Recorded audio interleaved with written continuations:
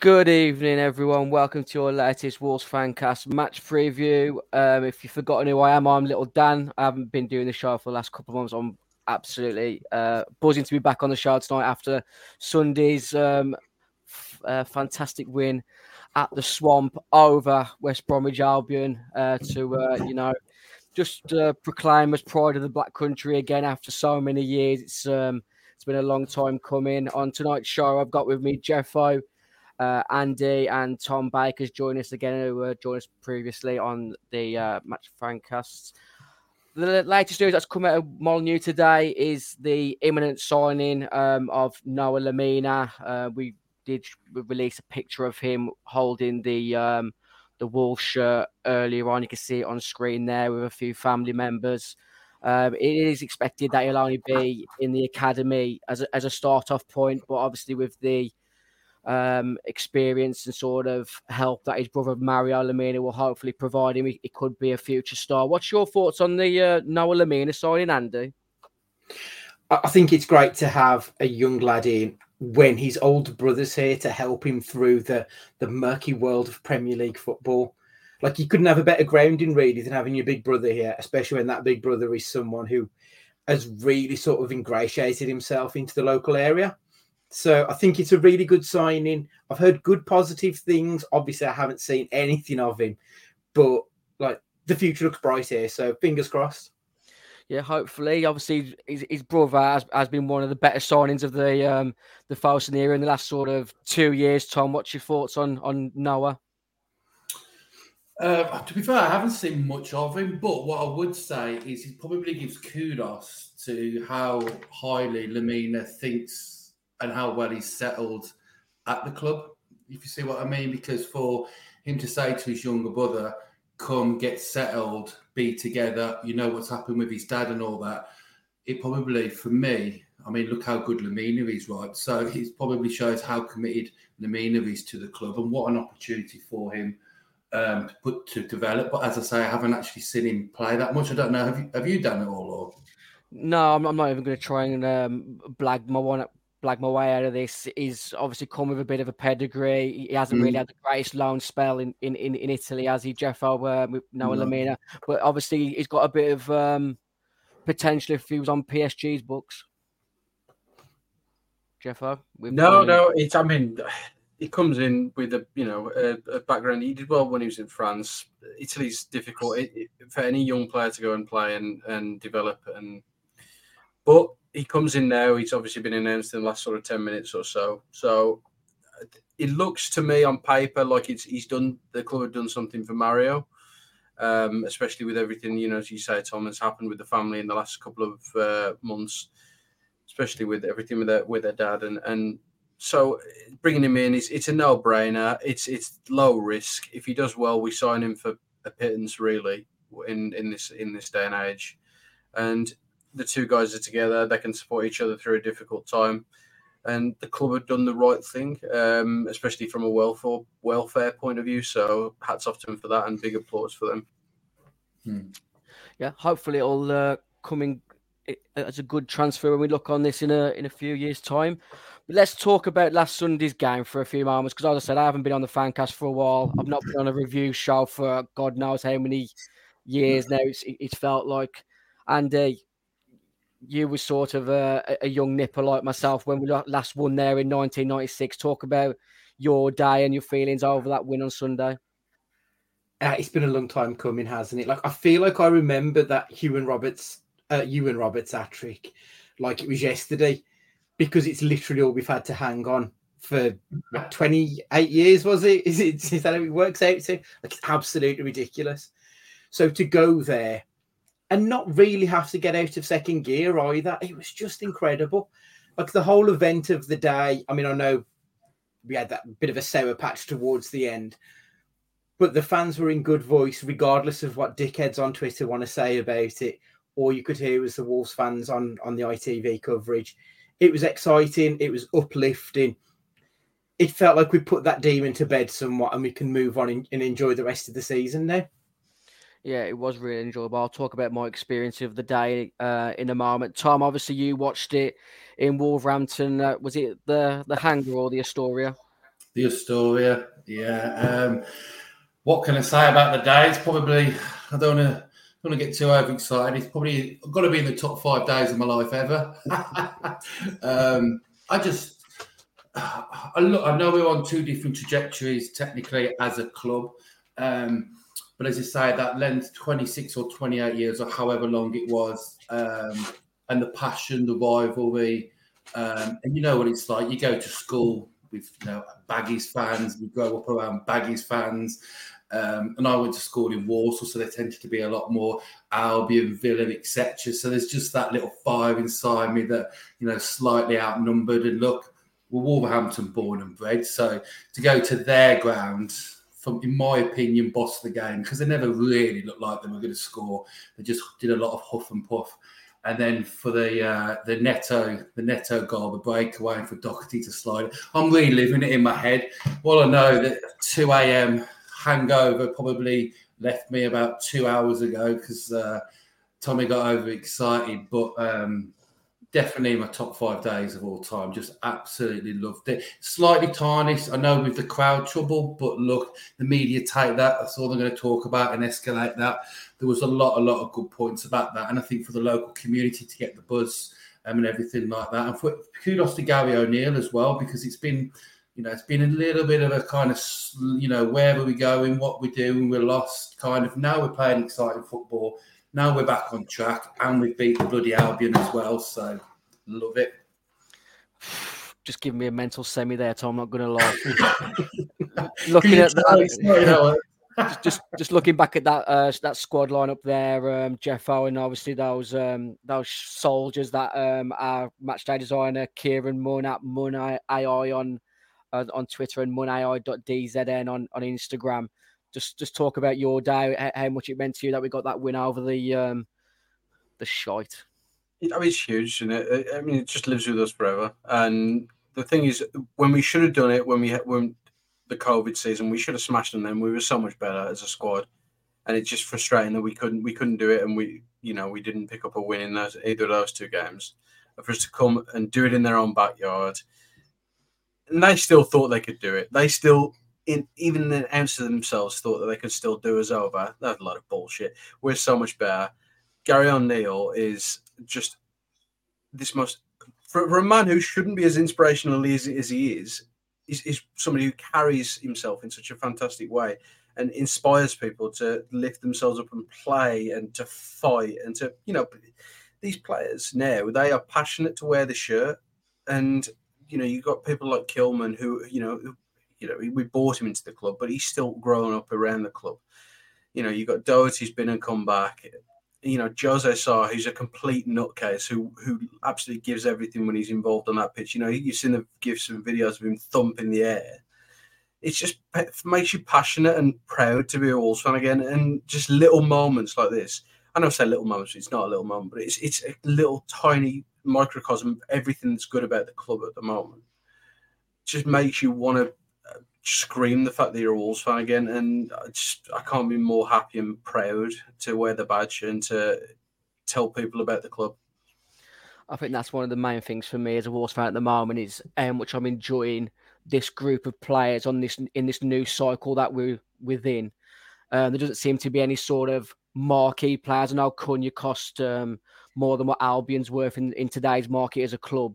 But there doesn't seem to be a sort of an ego within this club. They all seem to be pulling in the same direction. There's a resilience you've seen in previous years when we've gone 1-0 down. If we was to scrape a 1-1 draw, we would have been pleased with that. But even at 1-0 down, now you still fancy us to get a good result out of it, not just a draw, but you fancy us to go on to win the game. You look at Brentford away in the FA Cup, down to 10 men for 80 plus minutes. And for me, I still think we should have won that game with the chances and the pressure that we put on that Brentford side on the night. Just talking about sort of my day on Sunday, just an unreal day from start to finish. Got in the Og's Head at 8 o'clock. Had a few Southern Comforts before we'd even left Wolverhampton. Was already a bit tipsy by the time we got to West Brom. You see the sort of the flood of old gold as you get off the coaches and whatnot. I said hello to a few policemen, like West Midlands Police asked. I thought to see how they were getting on, as we were told to do. I did a bit of a Steve Collins, Chris Eubank back in the day when we was in the ground with like half an hour to kick off, and then the showing all the old West Brom goals past Wolves over the years. Just got my back to the screen, just deafing it out. I wasn't giving them an inch on Sunday. Come full time when we got the victory, I was literally emotionally spent. I didn't even have one alcoholic drink after the game on Sunday because I literally put in the hard yards during that match. I was tapping people on the shoulder, slapping them on the back at half time, saying, "Come on, we ain't won this yet. Keep getting behind the lads." Neto's goal was just an unreal moment. I've mentioned to a few people now. I was going to say I was sat in row C. I was stood in row CC. I'm in row A for both goals. There's one video where you see me flying down the stairs and literally a Dana Traore pace, row CC to row A in 9 seconds. The Cunha goal was just an absolute unreal moment. That celebration is literally gonna live long in history. I must have done it about 15 times to the Albion fan at work today on my return to work because I had Monday off. It's been an emotional few days, but like I said, it was just it was more an air of relief on top of excitement when I came into work yesterday. Because going into work, if we would have lost that game, like Jeff said, just that they genuinely believe they had a chance. And you know, it's still 11 versus 11, but I genuinely thought going into that match, if Neto and Cunha played a 7 out of 10 each, we'd easily win that game.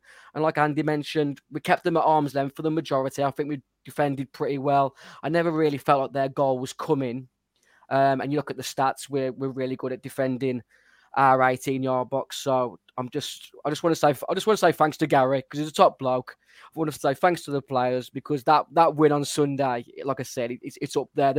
The demon of 5-1, the ghost of 3-0 at Molineux. That's quashed now. All I'll do to you Wolves fans out there is implore you, do not let them forget Sunday.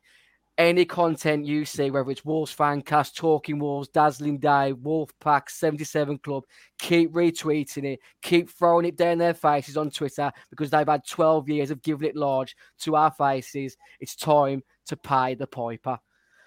Ready to stand up and salute. Yeah. This is the Wolves Fancast in association with Audi, Shoot Music Promotions and the Boston Coffee Company. It's time to talk about tomorrow's game.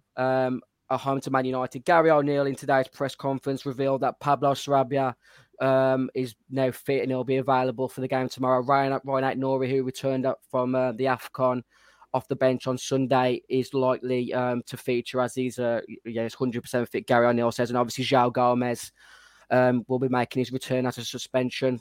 Just going to mention a couple of comments from the people who join us on live on YouTube. Russell Baker's mentioning who thought Dan would be the guy to pull you from the grasp of the authority. Just a quick story. Cunha scores, makes it 2-0. I've run from CC to row A. I see my good friend Russell being accosted by stewards because he's been a naughty boy and crossed the barrier. I pull him back in with these absolute guns. But the stewards have got him round the throat. I go, let him go. And for some reason, the steward let him go. A moment. Russell still got to pay me back.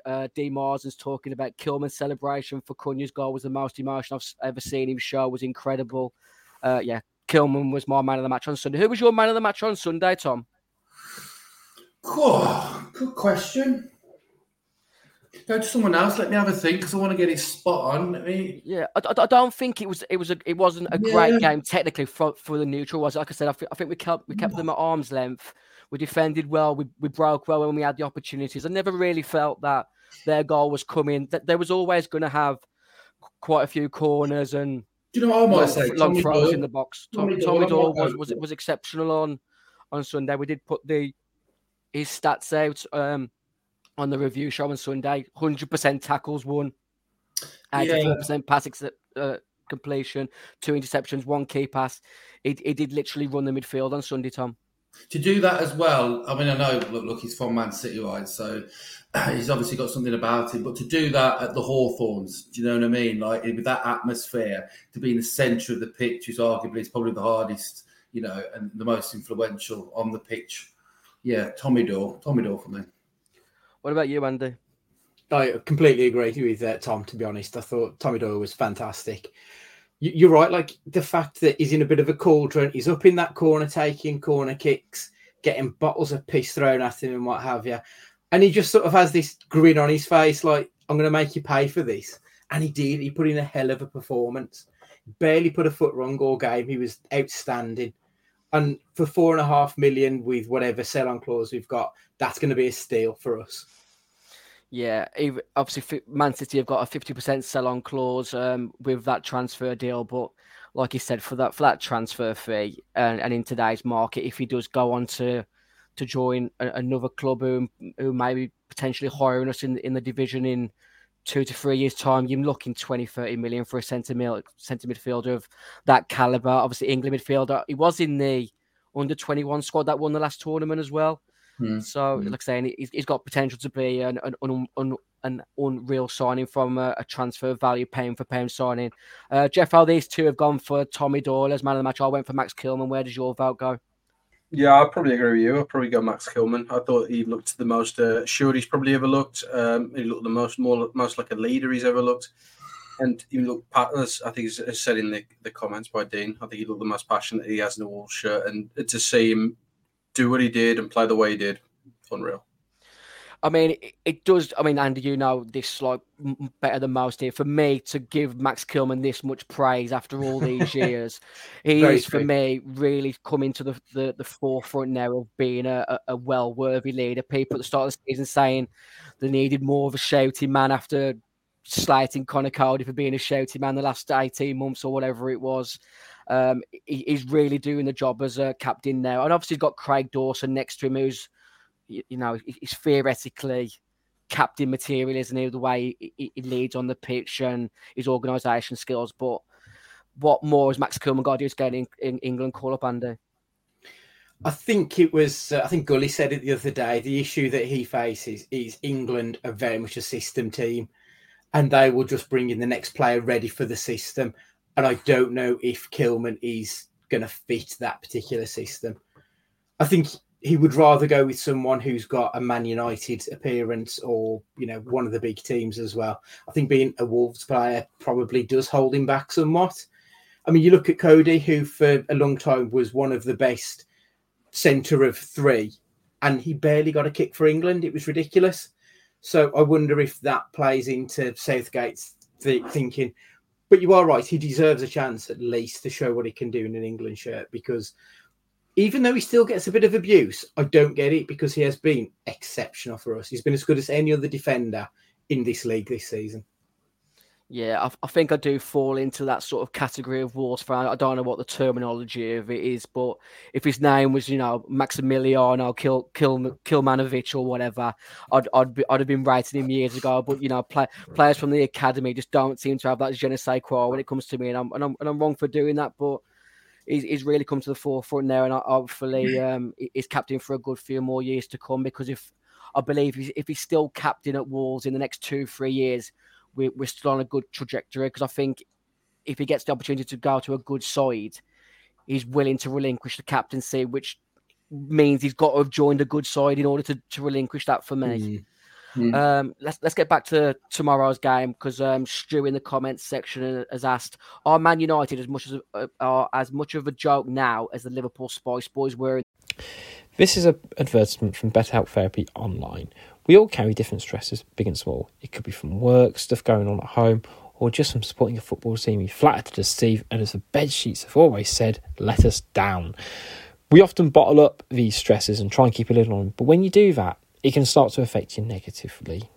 That's where therapy comes in. It gives you a place to get these things off your chest, get down to the root cause, and figure out how to work through what's weighing you down. Therapy is there to help develop positive coping skills. It's not just for people who have experienced major trauma. It's about empowering you to be the best version of yourself. So if you're thinking of starting therapy, why not look and give BetterHelp a try? It's entirely online, designed to be convenient, flexible and suited to your schedule. With over 1,000 therapists in the UK already, BetterHelp can provide access to mental health professionals with a wide variety of expertise in mental health. Our listeners can get 10% off their first month using the code betterhelp.com/wanderers.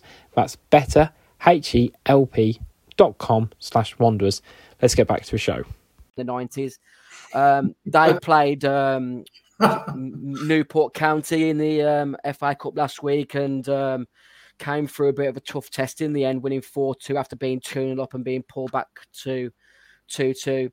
You look at the squad that they put out there, Jeffo, not really many of their starting line missing apart from maybe, Onana really. That's as strong as they possibly can be at the moment, apart from maybe Rashford. But you've heard the stories coming out of United over the last week about him partying in Belfast on a school night. Are they becoming a bit of a joke like Liverpool were in the 90s, Jeffo? I was talking to somebody about it today, weirdly enough, and I just look at them and I just think it's easy to point and put a point in history for United of where they changed, but since Ferguson gone, they just haven't had identity. And the problem is now that they're bringing managers who, through the years, who wanted to do things. The only person they brought in terms of management who could actually put an identity on a club from top to bottom is really only Louis van Gaal, and they didn't stick with him, and he's probably the most successful manager that they've had since Ferguson was gone, in terms of bringing trophies in and putting success, and just having something that from the top to the bottom of the club where they can bring players through and have something to be passionate about, which is what the United model was through the late 90s and early 2000s. And bringing in players in that sort of 8 to 10 to 12 million pound price bracket who did amazing, like Evra, Vidic, who were able to, perform above and beyond and to improve the club. They haven't done. And having sort of any sort of like bringing through an identity from under 21s through to the first team, it's just been lost. United are just a club who just buy the most expensive players they can and just field whatever team, because at the end of the day, they've not brought in a group of players who can perform together. And Ten Hag is trying to do something, but to do what he wants to do, he has to rip up what Solskjaer did and everyone that came before that, because they're still there. And okay, getting rid of De Gea was the first step, but De Gea is such a goalkeeper a level above of Onana. So to take 3 steps forward, he's took 10 steps back. It doesn't make sense. Yeah, I think the big statement that still stands out for me from a Manchester United point of view is Jose Mourinho saying finishing second with Man United is one of his biggest managerial achievements, because Man United, for me as a club at the moment, they are still that old saying that, that the fish rots from the head. Obviously, Ineos have now come in, brought a bit of a shareholding of Man United away from the Glazers, which be interested to see where Man United go as a club now. But they haven't got that air now, have they? Teams go to Old Trafford and back themselves to win, whereas back in the 90s, it was like if you could lose 2-0, it was a good result. But for me tomorrow, I think if Wolves can be professional and keep to the same sort of intensity that we've shown since the back end of November, early December, for me, we should be winning this game tomorrow, Andy. Yeah, completely agree. I think Jafo put it right with Man United. They've turned into, and Stu actually, his point about Liverpool, they've turned into a side who will just spend money on a big name player because he's a big name player, even though he doesn't necessarily fit into the ethos of Man United. So we're so far away from that Ferguson era of Man United that arrogance that they used to go to places with is just completely eroded. They look like a team of individuals. And when you look through the team they've got there, most of those players would probably get into, at least 15 out of the remaining 19 teams in the Premier League. There's some decent players in there, but absolutely nothing to fear about them because they've got no cohesion whatsoever. So, yeah, looking at tomorrow, I'd be disappointed if we don't get a win, to be perfectly honest.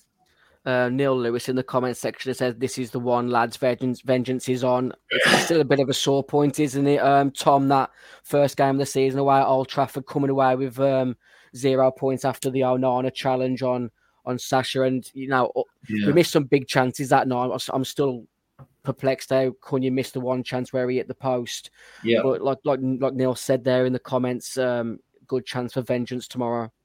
Yeah, I was there, and I can remember because it was couple of days after Gary O'Neill, I'm thinking, oh God, here we go, Gary O'Neill. What's the future got for us? We're at Old Trafford, and have our tummies tickled.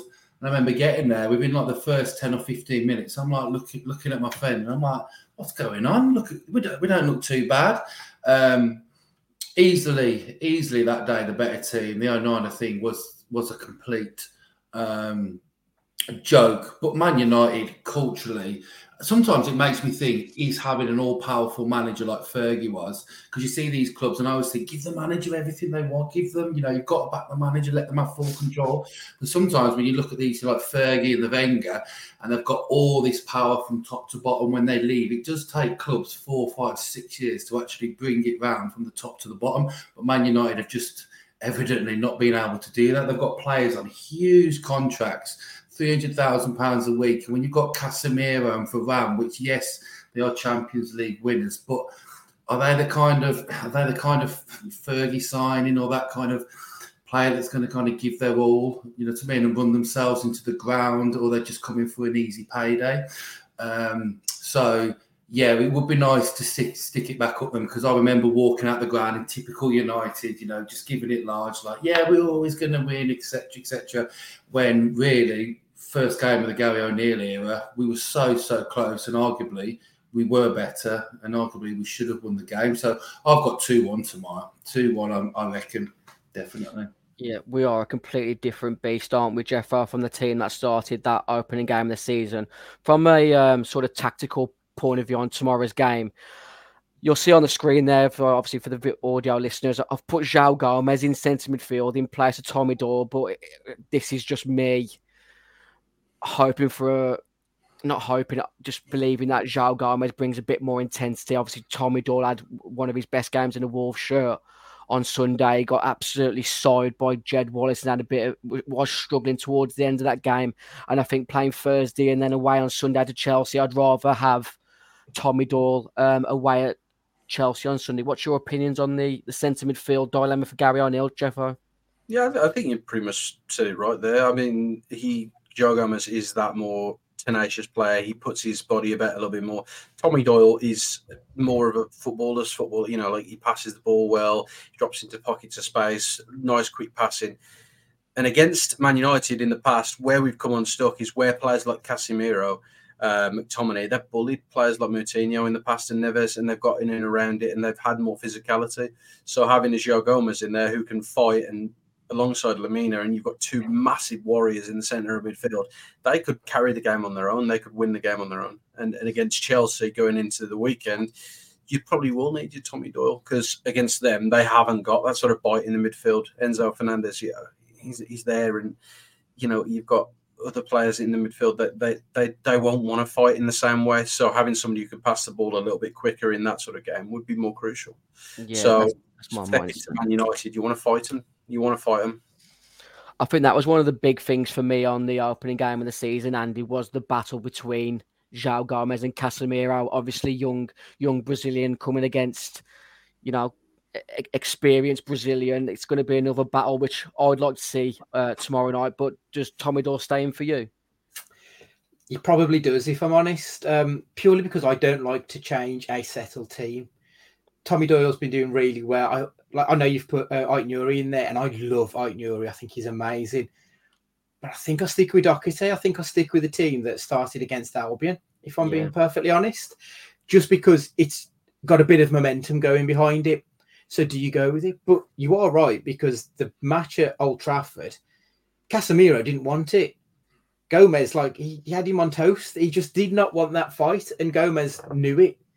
So that's the key in that match. If those Man United midfielders don't turn up like they didn't really turn up at Old Trafford, they're fucked, because you'll just run straight through them and get at them, especially when our strength really is on ball carrying, when you've got Neto and Cunha. So that's going to be a massive, massive battle in that middle of the park. It is a massive dilemma. I don't envy Gary O'Neill having his managerial duties tomorrow. Where do you stand on the Ait-Nouri, Matt Doherty dilemma, Tom? I literally saw that and I thought, yeah, actually, this is a team I pick. But when Andy said Doherty, I think I agree. And the only reason I would probably ordinarily look, if I had to pick one left back, I'd go, right, let's go Ait-Nouri.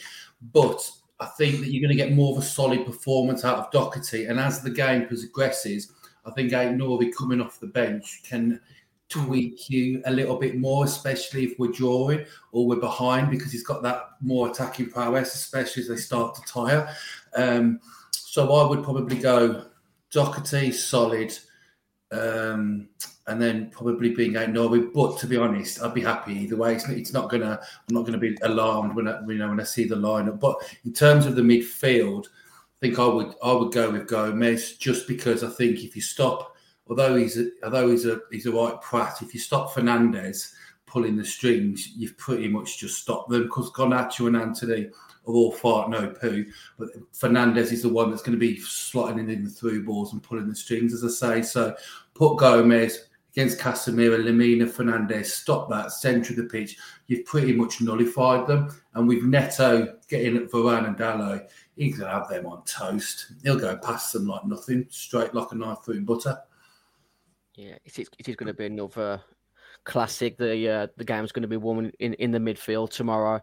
One of the other sort of noticeable changes that I've made in that starting 11 for Wolves is Pablo Sarabia in for Jean-Victor Bellegarde, which in hindsight, I feel like I've been really harsh to Bellegarde, because I thought he was one of our better players on Sunday.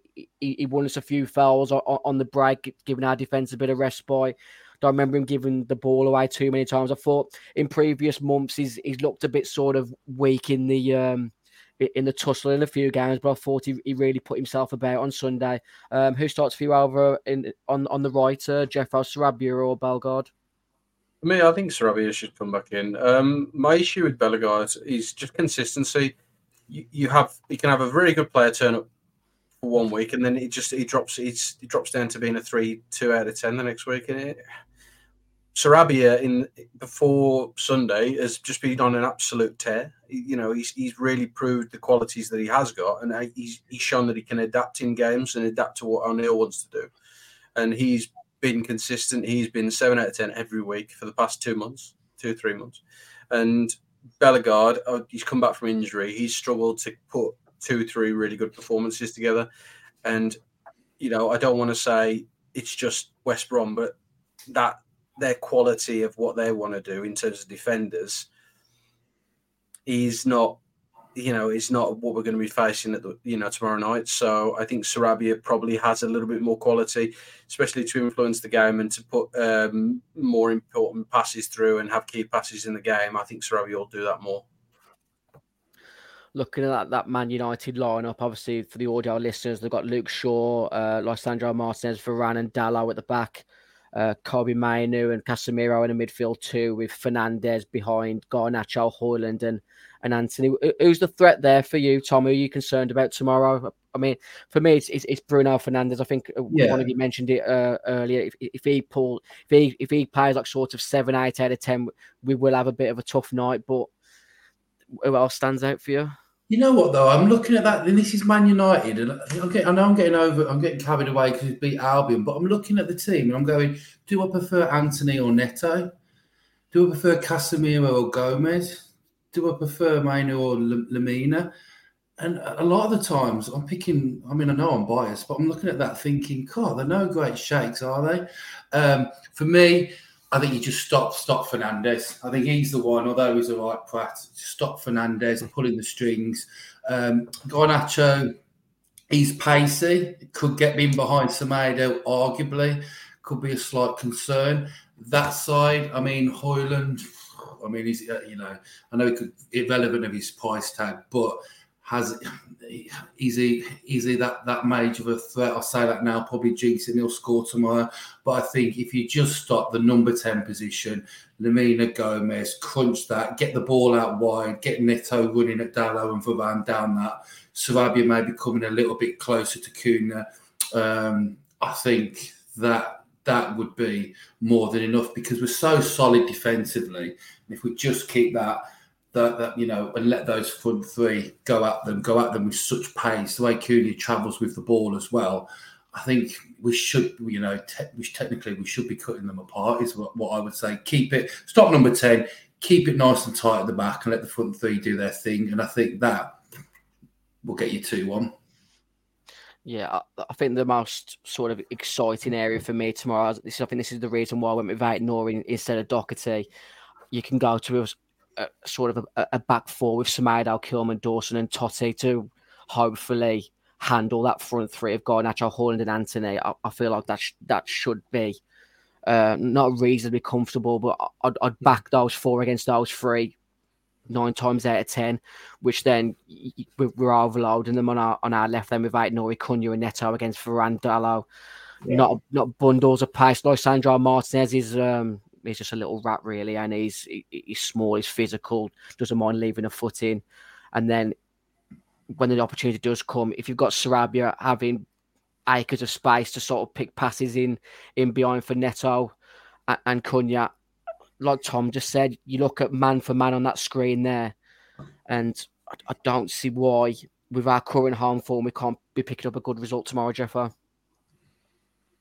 Yeah, I mean, as I say, we're at a level now where we're expecting results, and it speaks volumes of what the coaching staff are doing and what the players are doing on the pitch, and you've got players there who kind of, as the game evolves and as we go into different formations as we do, and as we have been doing with the sort of going into the back four and transitioning into attack, you've got players who can pick up in different pockets. Sarabia can come into the 10. You've got Neto who can stay wide. Aït-Nouri can come forward as sort of even into a wing position. That we give teams overloads in different areas, and it adds a little bit of chaos, a little bit of confusion to games, and that's how we're creating chances, which is good because we're offering something different every game or every attack. Players are taking up different areas, and teams don't know how to defend against us. And these patterns that we do and how we transition balls quickly and we play this quick counter-attacking football, they can't set up and they can't have a default defensive lineup against us because we do things in such weird and wonderful ways, which speaks testament to what Gary O'Neill and Sean Derry are doing. Massively. Tom, I did hear you moments ago saying you're predicting Wolves to win 2-1 tomorrow. What's your score prediction, Andy? Are you there, Andrew? Are you lost in the ether, Andrew? Jeffo, your score prediction for tomorrow night? I think I'm going to 2-0 win. We're on epic form. I cannot knock the lads at the moment. For me, the only danger in that United side is Garnacho. He's the one who can really make some dangerous plays down that their left hand side. But Kilman, Semedo, they should be able to lock it down, hopefully. But I can't see him getting anything United. I just don't see us giving up goals at the moment, which is nice. Yeah, like I mentioned, we're unbeaten in 7 now. We've got a good home record. That like I mentioned earlier, the momentum that we're building as a team and a club and a fan base at the moment, there's no reason why we can't do well the back end of this season. I'm not predicting us to go and win the FA Cup, finish in Europe, but are you not? No, for the reason that I don't want to jinx these guys. There's no harm in that. I believe this team can do really well, but I don't want to put pressure on this squad because the objective still at the start of the season was to stay up. Mathematically, you'd like to think that we're pretty much comfortable now, but I think like a few of the players have mentioned this week. I think Matt Doherty mentioned it on Wolves Weekly. They've still got to take it a game at a time, and I think as long as they can keep in that mindset, there's no reason we can't finish 7th, 8th. There really isn't. If we beat Man United tomorrow, we go above them. We've got Chelsea on Sunday. I think if you know what, Tom, if we could take 4 points out of the next 2 games, yeah, we can. Yeah, agreed. Mm-hmm. What's your sort of mindset for the rest of the season currently, Jeffo? How far can we go in the Cup and the League for you? Well, I'm looking at it. I can't see why we couldn't possibly get to another semi-final. I think that's an easy thing to kind of look at and say, yeah, we can focus on that. But for me, I don't see why the next 2 games are crucial. We get 4 points, like you say, at the next 2 games. We put ourselves in contention. Between us and West Ham is a limited amount of points. Whether it's 4 or 5 points between us and West Ham, who are sitting in 6th. If we keep consistency, we keep players fit, we could easily finish in a European place if we work hard enough and we get the results that we deserve. If it wasn't for VAR, would be there.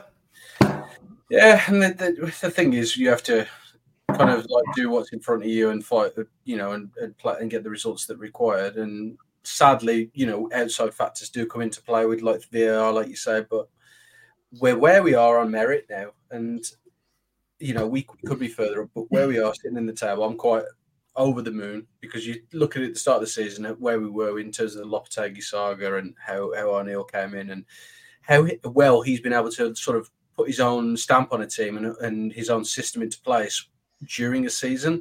There's not many managers that could do that, and that actually speaks testament that we've got a young English manager in who can do that, and we should be proud of what we're achieving so far. But if we do end up with something like a deep into a cup run, or we finish in European place, then O'Neill has to be manager of the season, and we should be absolutely proud of every player that's pulled on a shirt this season for Wolves, because they've done us fucking proud.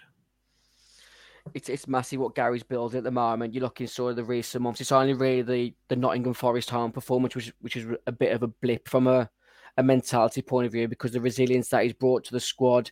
Obviously, we picked up a draw away at Brighton. I thought we could have won that on a different offer. It was a bit more clinical with the chances that were created. Beating the Albion on Sunday, we're winning games in the past we probably wouldn't have done. And we're now picking up points against the better teams. Obviously, beating Man City and Tottenham at home this season was big wins. There's belief building. Like I said, momentum is a big thing in football. 7 games unbeaten. Man United at home next. Fans are on side after the Albion game. Andrew, I believe you're back now with us. I believe you're on mute this time, Andy. Hope so. Yeah, I think I'm back. Yeah, but you look. We had you in a bit of a trance. I can only think it's just how impressed you are with that Wolves lineup on the screen. What's your score prediction for tomorrow night? I think I agree with Tom. I think 2-1. I think 2-1 will win. It's a big game tomorrow night, but there's plenty of drinking time pre-match. So Wolves, Molineux, under the lights. Is it 8:15 kickoff tomorrow, guys? 8:15, I think. 8:15, yeah. Okay, so big game tomorrow night, and then we travel to Chelsea away on Sunday. 4 points, and it start thinking about renewing your passports, guys. Because for me, Brighton and West Ham, their European campaign begins in March. They're going to start dropping points in the league because of squad depth. Newcastle, they had a big win at the Villa last night. The wheels have fallen off at Villa. I saw a few hashtag Emery out tweets last night on X. One of them was by me, but that's for a different time and place. So I think if we win tomorrow, I think we're 11 points behind the Villa. We've got to play them away. That's at least a point, because we've got the hoodoo over Villa.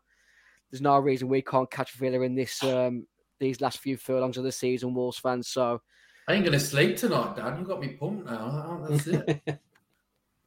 Up the fucking wafflers. We're back. Thanks for joining us on the Wolves Fancast match preview tonight in association with Shoot Music, Audi, and the Boston Coffee Company. I believe we'll be back. Are we back tomorrow night? No, maybe Friday, Saturday, or Sunday to review the Man United game. So be sure to check us out at Wolves Fancast and all across social media. Please drop a like on the episode before you leave. We thank you for joining us. Enjoy the rest of your weekend and come on the Wolves tomorrow night. See you later.